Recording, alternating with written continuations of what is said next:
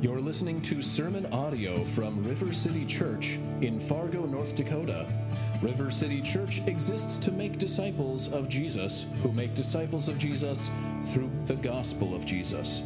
You can find out more about River City by visiting our website at www.rivercityfargo.org. Amen. Amen. Let's pray. Father, we thank you for your faithfulness, that you are a God who does not change. We ask that as we continue our time of worship today, that you would draw your people to yourself, that we would see and know your invitation of us to come to you as our God and as our Father.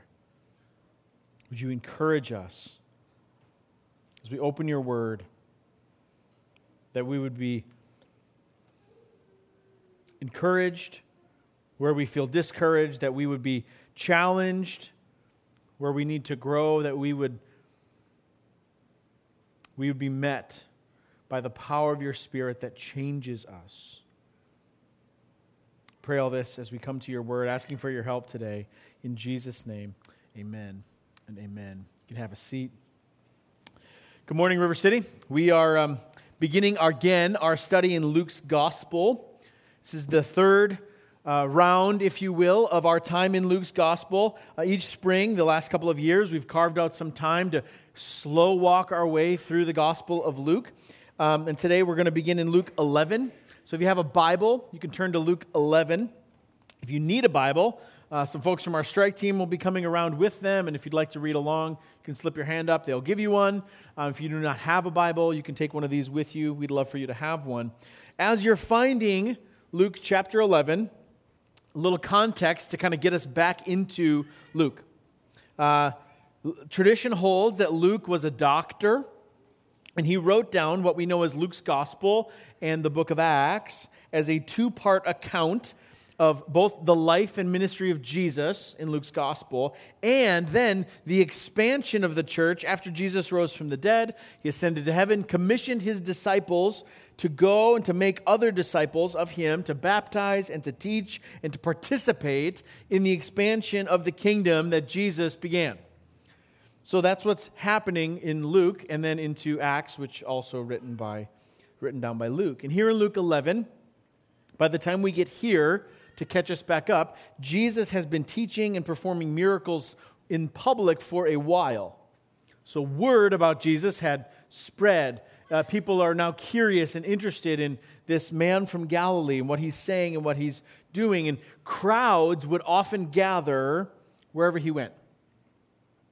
And many of the gospel accounts make note that often Jesus, at the end of a long day of meeting people's needs and showing compassion and healing and teaching, he would pull away from the crowds and find a quiet place to pray, often by himself. Sometimes he'd pull in those closest to him. And here in Luke chapter 11, Jesus, we see him stepping away to pray, and one of his disciples flat out asks him, "Lord, teach us to pray."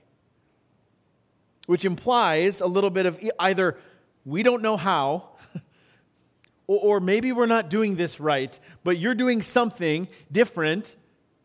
When you pray, something's happening. Would you teach us to pray like that? I mean, this is what we do, right? When we're not sure how to do something, we find someone else who does know how to do that thing and then teach us. I mean, half the time now we just go to YouTube, but the principle is the same for us, right? If I want to know how to replace a faucet or the trap underneath my bathroom sink and I'm having trouble, I will go find someone or ask someone for help. If I need to know how to fix the carburetor on my snowblower, or if I want to learn piano, right? I ask someone who knows how to do that thing. Jesus' disciples are doing just that. They observe someone who prays, and they say or ask simply, "Can you teach me to do that?" And more than other areas in our spiritual life, in our spiritual disciplines, we often struggle to pray. So the invitation with a text like this is to ask, right along with Jesus' disciple here, "Lord, would you teach us to pray?" And what I hope we find in this text this morning is that Jesus does teach his disciples and teaches us not only how to pray, but in his teaching of them of how to pray is reminding them and reminding us that God, as our Father, invites our persistent prayers and he delights to answer his children with good. That's what I hope we find in our text today. So let's read Luke chapter 11. I'm going to read verses 1 through 13, just the end of this first section. This is the word of the Lord for us today. You can read along, it'll be on the screen as well. Luke chapter 11, starting in verse 1. Now Jesus was praying in a certain place. And when he finished, one of his disciples said to him, Lord, teach us to pray, as John taught his disciples. And Jesus said to them, when you pray, say, Father, hallowed be your name. Your kingdom come. Give us each day our daily bread and forgive us our sins, for we ourselves forgive everyone who is indebted to us. And lead us not into temptation. And then Jesus said to them, which of you who has a friend will go to him at midnight and say to him, Friend, lend me 3 loaves, for a friend of mine has arrived on a journey, and I have nothing to set before him. And he will answer from within, Do not bother me, the door is now shut, and my children are with me in bed. I cannot get up and give you anything. I tell you, though he will not get up and give him anything because he is his friend, yet because of his impudence, he will rise and give him whatever he needs. And I tell you, ask, and it will be given to you. Seek, and you will find. Knock, and it will be opened to you. For everyone who asks receives, and the one who seeks finds, and to the one who knocks, it will be opened. What father among you, if his son asks for a fish, will instead of a fish give him a serpent? Or if he asks for an egg, will give him a scorpion? If you then, who are evil, know how to give good gifts to your children, how much more will the Heavenly Father give the Holy Spirit to those who ask him? This is the word of the Lord for us this morning. This disciple asks, Lord, teach us to pray. And Jesus, full of compassion, answers that question, the how. And in fact, he actually answers, I think, 2 different how to pray questions. And Jesus also asks the question that the disciple isn't asking, why? Why pray? And so that's going to be how we look at the text today, that Jesus actually kind of gives 3 answers to his one question of how to pray. 1, how to pray practically. 2, how to pray posture. What's the posture? Jesus is saying, this is the posture you're to take in your prayers. And 3, why pray? Jesus, I think, is answering all 3 of those questions in this text. So in light of the request, Lord, teach us how to pray, and the hidden question kind of underneath that is being asked by this disciple, we ask it because it's often a struggle for us. So let's look at Jesus' answers to his disciples, and the encouragement that we might be able to take as we follow Jesus together as well. First, the question is, Lord, teach us how to pray. And so Jesus says, okay, verse 2. Here's the practical how. When you pray, say this. And then Jesus gives them what is known as the Lord's Prayer. Listen again while I read it. Father, hallowed be your name. Your kingdom come. Give us this day our daily bread and forgive us our sins, for we ourselves forgive everyone who is indebted to us, and lead us not into temptation. Now we're going to pick apart the different elements of this prayer, but I want to be clear on 2 things.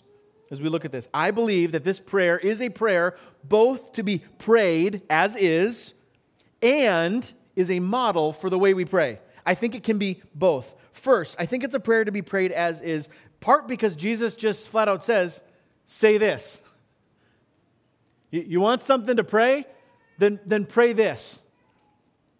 See, I think there's a stabilizing anchor in these words that rightly position us in line with who God is, and thus it's aligning our hearts with God's heart.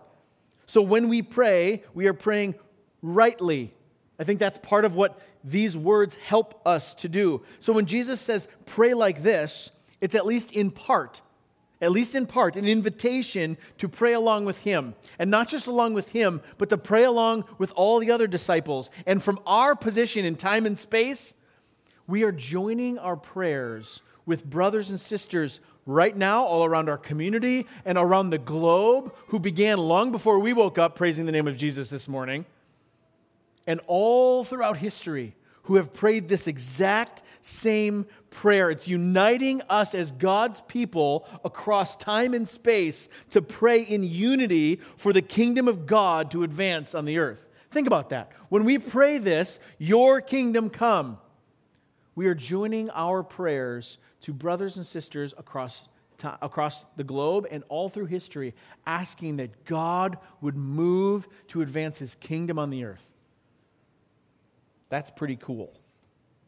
So I think that's part of it. However, the other part is I don't think it's only a prayer to be memorized and repeated verbatim. As with any repetition, we can sometimes create unthinking habits. Sometimes unthinking habits are good, right? We can create good habits, but we can also become so familiar with something, maybe like the Lord's Prayer, that we can say it without really thinking about it or meaning it. So there's a danger there, which is why I believe it is also a model for our prayers to help us. In Matthew's Gospel, Matthew chapter 6, we see this interaction recorded as well, where Jesus is teaching his disciples how to pray. And the prayer in Matthew 6 is nearly identical, but not quite. Now, this could be, in part, the perspective of the eyewitnesses who are writing down the things Jesus is saying. And even more likely, I think, is that Jesus probably taught on more than one occasion about how to pray. I mean, remember, Jesus was often found pulled away from the crowds and praying, and his disciples are asking the question, what is going on there? It's very likely that Jesus regularly encouraged and taught his disciples about prayer. And so in Matthew 6, Jesus says, pray like this. So it's not only a unifying prayer that we can pray together with sisters and brothers across the globe and all through history, but it is also a framework to shape our prayers. Here's what I mean. Let's look at the prayer in its parts real quick. First, Jesus starts with, Father, hallowed be your name. First thing here is an invitation to address God as Father. And this is pretty significant. It's one thing for God to be the God of our fathers, which is how the Hebrew peoples for years spoke of God. God, the Father, the God of our father Abraham, right? He's our God. He's the God of our fathers, the God of our father Isaac, the God of our father Jacob. And yet, it was something else entirely for God to be their Father, or for us to call him Father as his beloved children. And then, so as to not diminish God's holiness, even though he is our Father, his name is holy. Hallowed be your name. Hallowed is not a word we use regularly. It means honored or revered or holy and set apart.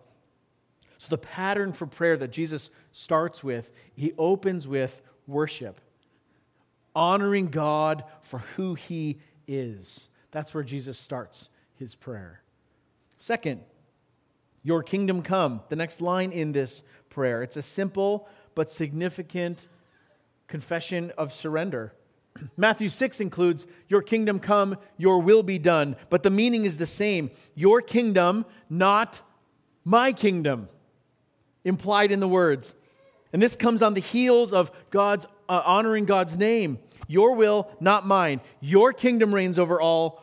O Lord, would you advance your kingdom here? So the prayer that Jesus teaches opens with honoring God for who he is, and then surrendering ourselves and our wills to his. Then, after that, then it shifts to the requests, to the petitions. Verse 3, give us each day our daily bread. Part of what's happening here is in this prayer, it's an outward confession that we are absolutely dependent on God to provide. And it's trust that God will give us exactly what we need. And it's not an accident that the requests for God's provision come after the surrender to his will and his kingdom. We are essentially saying, God, align my heart with yours. Align my will with yours. And according to your will and according to your kingdom, would you be gracious to provide for everything that I need? And then in the same sentence, he continues, give us this day our daily bread and forgive our sins, comma, for we ourselves forgive everyone who is indebted to us. I find this fascinating that these aren't just separate lines, but they're in fact mashed together here a little. It tells us a little bit. First, just like we need food to survive, so we ask for God's provision, a prayer like this recognizes our need for forgiveness and renewal constantly. We need God's forgiveness as much as we need bread, is part of what this might be implying. And if we have faith in Christ Jesus, we trust that we have been transformed, we have been made new creations, and we are being transformed by the work of the Holy Spirit. The fancy word is sanctification. That is, we are being made more holy as God is at work in us. And so we are confessing that we need forgiveness and renewal. We need a reforming of our hearts as we are growing to look more and more like Jesus. And then there's another comma. That it's not just us being forgiven, which we need, but also there's a confession here that we need God's work in us to be forgiving of others as well. This is all one big sentence here. Okay? So here's how they're tied together. Sin incurs a debt, all right? Our sin against God, when we disregard God, when we disregard His commands, right? The baseline definition of sin, rejecting God and rejecting His commands, what's happening there is we are robbing from God glory. We are committing treason against God, and we are creating a debt. Let me put it a different way. If I sin against you, I am taking something from you. Maybe I'm taking dignity from you, or honor from you, or peace from you. Maybe if I hurt you physically, I'm actually taking away your health, your physical well-being. Sin takes and creates a debt. And Jesus says, as much as we need bread, we need God's forgiveness, and that is connected somehow to this, not only seeking forgiveness for ourselves, but seeking to forgive. In Luke chapter 7, just a few chapters previous, Jesus draws a connection between this kind of expression of love for someone else and willingness to forgive someone else, tied to how much we've been forgiven. Jesus tells these Pharisees, you forgive little because you love little. But someone who loves much has been forgiven much. That's the picture here. So to turn that around for this prayer, Jesus is nudging His disciples and us to consider this, that God has extended to you an unbelievable offer of forgiveness. And because you've been forgiven so much, that now enables you to forgive others and not hold their debt to you against them. O Lord, line up my willingness to forgive others with your forgiveness of me, because I need it. That's what's being said here, I think. And finally, Jesus closes, and lead us not into temptation. Now, I don't think this is based on the idea that we think that God might lead us into temptation, but it's a request for God's protection. See, Jesus has warned us in John 10 and other places that there's an enemy who hates us, who seeks our destruction, who seeks to destroy God's glory, and to destroy all those who are made in His image. And so this closing petition is a request, not just for God's provision, but for His protection and His guidance. Notice that the prayer doesn't just say, protect us from evil, but lead us. It's not just the evil part, but lead us. So Jesus then gives us this simple pattern in this prayer. Worship God for who He is, surrender to His will and to His kingdom, and in light of those two things, ask, request. And there's lots of acronyms that break out other aspects of prayer, and some of you maybe take those to heart and use those, and those are all great. For our purposes today, here's the simple pattern. Worshiping God for who He is, surrendering our wills to His, and then in light of who He is, asking for His help. would you provide for our every need? And Jesus answers their request by teaching them how to pray in very practical terms. But he doesn't just stop there. Jesus then proceeds to give an example that at first glance is kind of strange. Okay? But I think Jesus is still answering the how, not the practical how, but getting underneath to the posture of one who is praying. This is his second answer. How to pray? Well, here's the posture you should take while praying. In this case, I think Jesus is saying, when you pray, be persistent. Look at verses 5 through 8. Jesus uses this example of midnight bread. Here's the idea. You're at home, and a friend comes to your place. Maybe you were expecting them, maybe you weren't, and you open the cupboard because they're hungry after a journey, and you have nothing to feed them. So Jesus says, suppose you have nothing to feed them, and you go to your friend who maybe lives down the street, maybe lives down the street, it's midnight. Can I borrow some bread? I have friends who came, and I don't have anything to feed them. So you go ask a friend for help, and that friend responds with, are you kidding? It's midnight. I'm sleeping. My kids are in bed. I'm in bed. We're all tucked in, and you want me to get up and give you bread? You with me? This is an odd request. And when I first read this and kind of kept reading this passage over and over again, and I'm like, I've read this before, and every time I'm like, this is an odd request. Like, who would actually get up at midnight and go to their neighbor's house and ask them for 3 loaves of bread? I don't know. It's an odd request. I don't even like responding to text messages after 9 p.m. I don't. If you text me or Amy after 9, don't be surprised if you don't get a response. I might even look at it and be like, I like this person, but I'm not going to have a conversation at 10:15, and I'll just leave it. So just know that I love you. I'm just not going to talk to you right now. Right? And Jesus says as much in verse 8. Look at verse 8. I tell you, though he will not get up and give him anything because he's his friend, like, look, man, I love you, but just because we're friends does not mean I'm getting up to give you bread. But the sentence doesn't end there. Yet, because of his impudence, he will rise and give him whatever he needs. Some translation use the word persistent because the friend is persistent. But the Greek word actually does translate more towards a disregard for what is proper. It's audacious. You could even substitute the word shameless. So not because he's your friend, but because you are so shameless in your request, the friend finally gets up and gets you what you need. Did you pick up on that?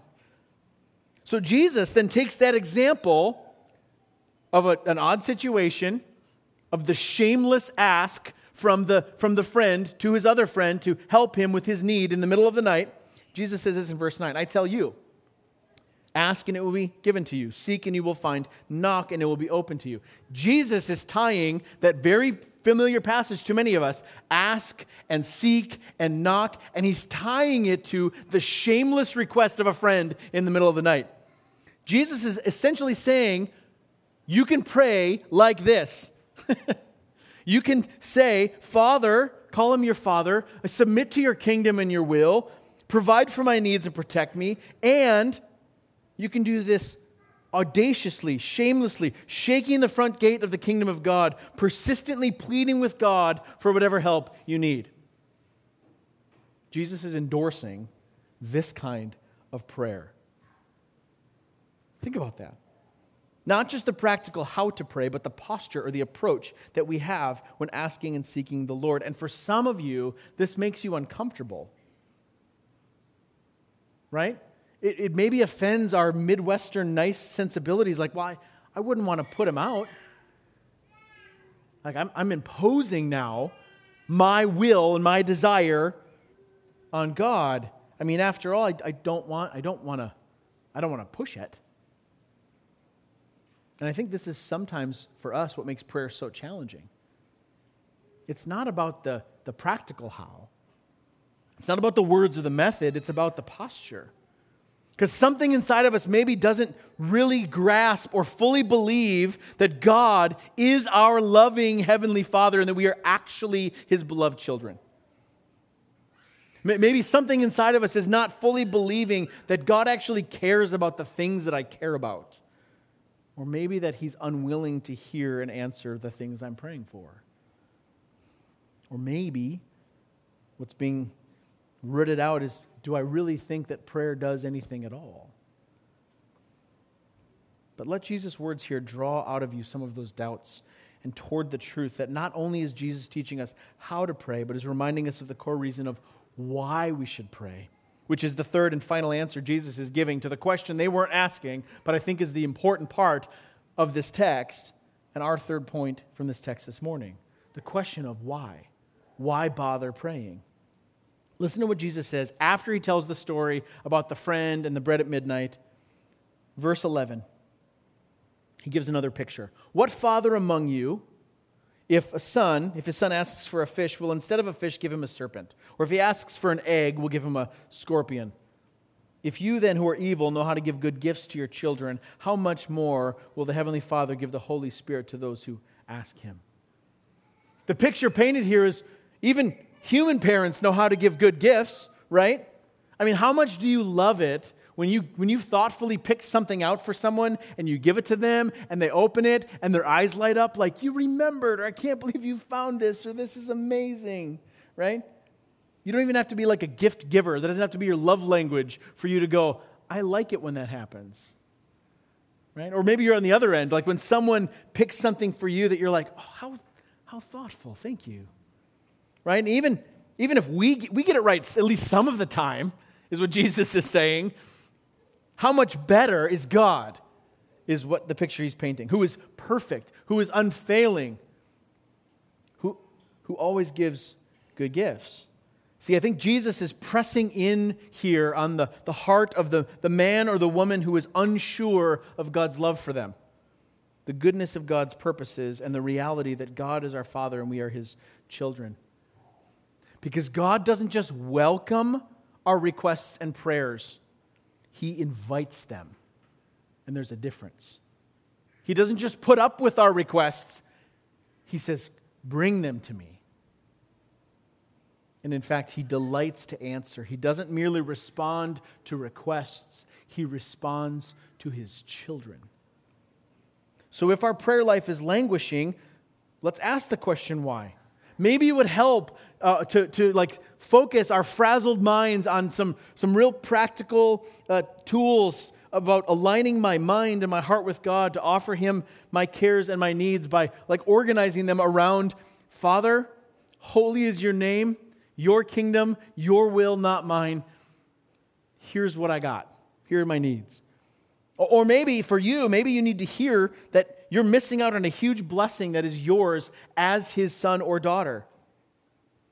That you need to be reminded that you don't have to carry around your burdens alone or struggle through by yourself, but that you have a Father who cares for you and invites you to come to him with everything.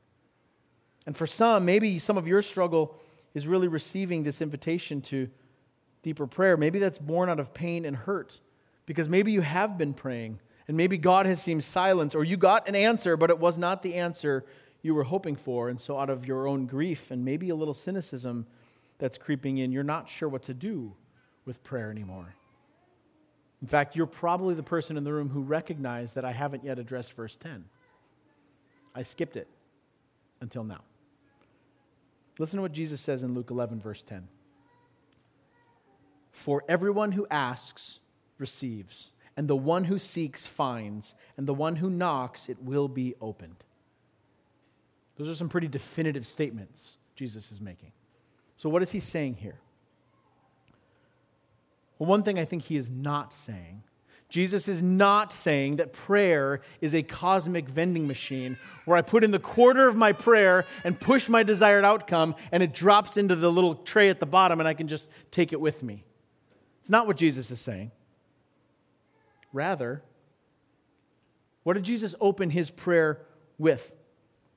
Coming to God as Father. Who are we asking in verse 10? God. Who are we seeking in verse 10? God. Whose metaphorical door are we knocking on? God's. See, prayer starts and ends on the who. And then we trust the who to fill in the what. See, I believe Jesus actually means what he says. I believe it is a biblically sound statement to say that everyone who asks receives, that the one who seeks will find, and the one who knocks will get an open door. Every time. Maybe that feels controversial to you. Because here's the deal. These are all promises about the who. Who is the one who is listening and responding and inviting and welcoming? The reminder here in verse 10 is that God will never, ever hit snooze on the cry of his people. He will never hide himself from you and avoid you who is truly seeking him by faith. He will never, never shut the door in the face of one of his own. God always hears every prayer of his children. Now, his answers to us might not be the ones we are seeking, but God is not coldly plugging his ears or keeping us at arm's length or standing on the other side of the door, hoping we go away. He is always inviting and always listening and always willing to respond in his time according to his will, for his glory and for our good. So what do we do when the answer does seem slow or it isn't what we would have liked? Pastor and author Tim Keller has a quote that is both comforting and discomforting at the same time, so I'm going to offer it to you so it can discomfort you. If we knew what God knows, we would ask exactly for what he gives. Now, it's not in the Bible. He's just a man. But I find this quote comforting and discomforting. Discomforting because there are things that I have received that I did not ask for. There's lots of things that we receive that we're like, nope, I'm sending that back. Do I get free returns? Because that is not what I ordered. Right? We all have that. And so it's discomforting when we struggle and go through trials and receive things. We're like, I didn't ask for that, God. I didn't ask for the cancer diagnosis, God. I didn't ask to lose my job, God. And yet, it's comforting. And here's why. Because perhaps I can rest in the belief that God knows what's good for me and always does what is best. Here's how Jesus frames it. If God is your heavenly Father, a perfect Father, and even if the world's just okayest dad can give a good gift to their kid, how much more good is not just anything that God gives, how much better is everything that your Father might choose to give to you? Jesus is saying, your Father, God, will never give you a snake or a scorpion. That's what he's saying. In fact, Jesus says he does the opposite. He doesn't only give you a fish or an egg or the thing you're asking for. He gives you the Holy Spirit. So if you're in Christ Jesus, you've been given a gift of the Holy Spirit who now lives and dwells within you. He is a sign and a seal, a reminder of the promise of God's goodness to you. And so every answer of the Father in our prayers, any gift that he gives, flows from this gift of the Holy Spirit, right? So when we pray for healing from sickness, which we should, it is the Holy Spirit. When God decides to answer through those means and heal, it's God's Holy Spirit who applies God's power over creation to renew and to heal. And when we don't experience healing, and instead we have to walk through a season of grief, and we pray for comfort in our grief, it is the Holy Spirit who is our comforter, both comforting our hearts and reminding us of the truth of God's word. It's the Holy Spirit who does that. And neither of those, whether we are healed or we walk through grief, neither one of those are snakes or scorpions. Said this way, God doesn't not give good gifts. Or to say it in a way that makes sense, God always gives good gifts. So it's true. It's true that everything good that we have comes from the hand of God, who is our perfect and unchanging Father. James 1 says it. Every good and perfect gift is from above. Every single one, coming down from the Father of lights, with whom there is no variation or shadow due to change. He does not change. His character is the same. He always gives good gifts to his children, which makes us then see Romans chapter 8 in a light that we can get our brains around, that we actually do believe and know. We know that for those who love God, all things work together for good. That's how these things make sense. These are not mutually exclusive. It's not either or. God is a good Father who invites us to bring him all our cares and always gives good gifts to his children. And this might be something that we have to wrestle with, especially in seasons of grief or hardship, because it's hard for us to see them. And hear me, that's okay. That's okay. But let Jesus encourage you here this morning like he encouraged his disciples. That give us each day our daily bread is more than just a request for God's provision, although it is that. But it is more than that. When we ask for God's provision, we are acknowledging that God, you know what's best for me. Even better than I do.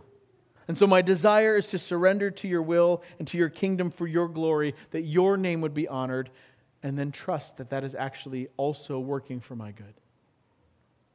So if your prayer life is on fire right now, awesome. Lean into the goodness of God and let a passage like this just fuel your righteous impudence, if I can say it that way, to just keep asking and seeking and knocking and pleading with the Lord.